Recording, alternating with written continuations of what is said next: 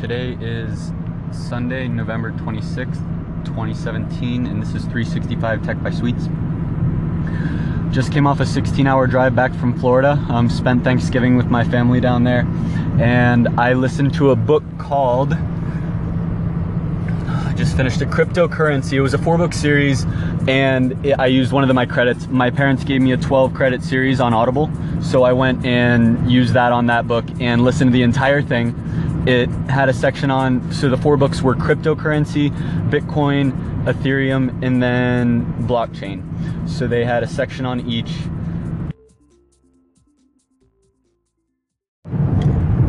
I think for me, what I'm most excited about overall are the concepts of smart contracts and blockchain's distributed ledger. Smart contracts, think automatically executing transactions without any sort of interaction. Maybe even like an auto payment, you know, like on this day of the month, transfer X dollars. But that on a light level exists in banks, but what I'm talking about is a way higher level.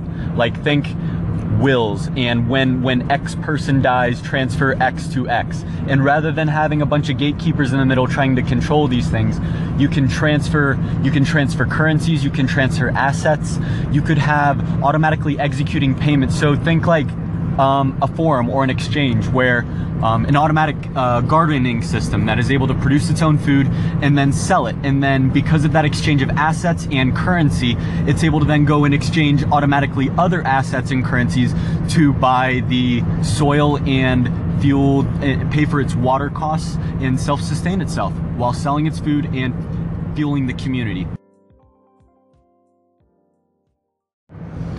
I think the long-term problems I see with the distributed ledger are the size problem, which we can either solve one of two ways.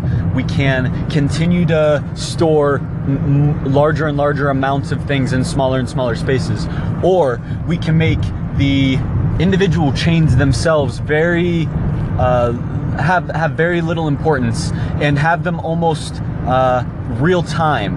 Have new chains be created programmatically, and then have those chains be executed for a day. And then after that day, the chains can be destroyed, because at the end of the day, the real trends that you can, and the real power behind the blockchain is going to be utilized in applications where you're going to want trends over long periods of time. And the days themselves and the hours and minutes themselves only matter on the large scale.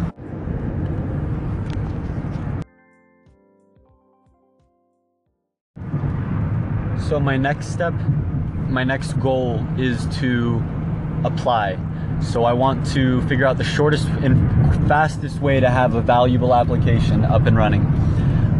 So does anybody have any feedback about what I've been providing this morning, or any feedback on what I could do to learn more? I would love to hear your opinions on this stuff.